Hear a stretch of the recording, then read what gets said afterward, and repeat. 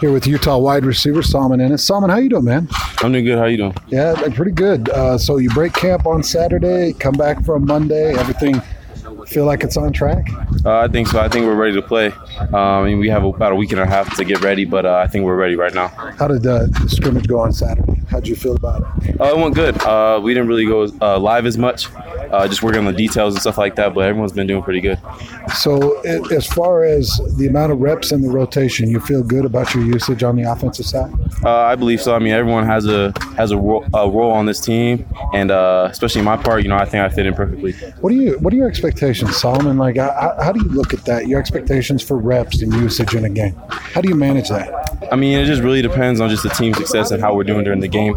If it's limited reps for me and we're winning, that's fine. But if they need me, I'm ready when my name's called. You feel like this wide receiver core, that this group, you feel like they're ready to hit these expectations that have been placed on them? I believe so. I mean, our chemistry is more, just stronger than last year, and everyone's just playing good, and the positivity is there.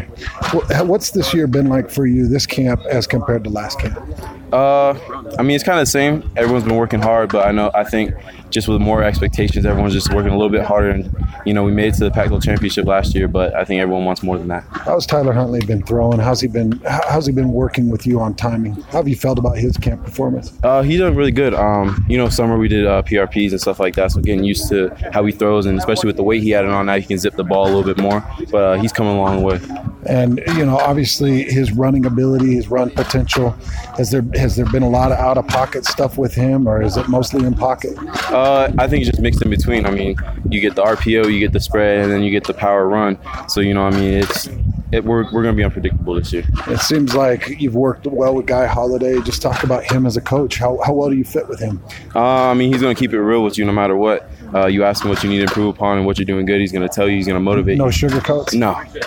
That's the whole receiver group. We're going to call you out, whatever you're doing wrong. And I think that's why we're so good. Well, good luck to you, Solomon. Thank you.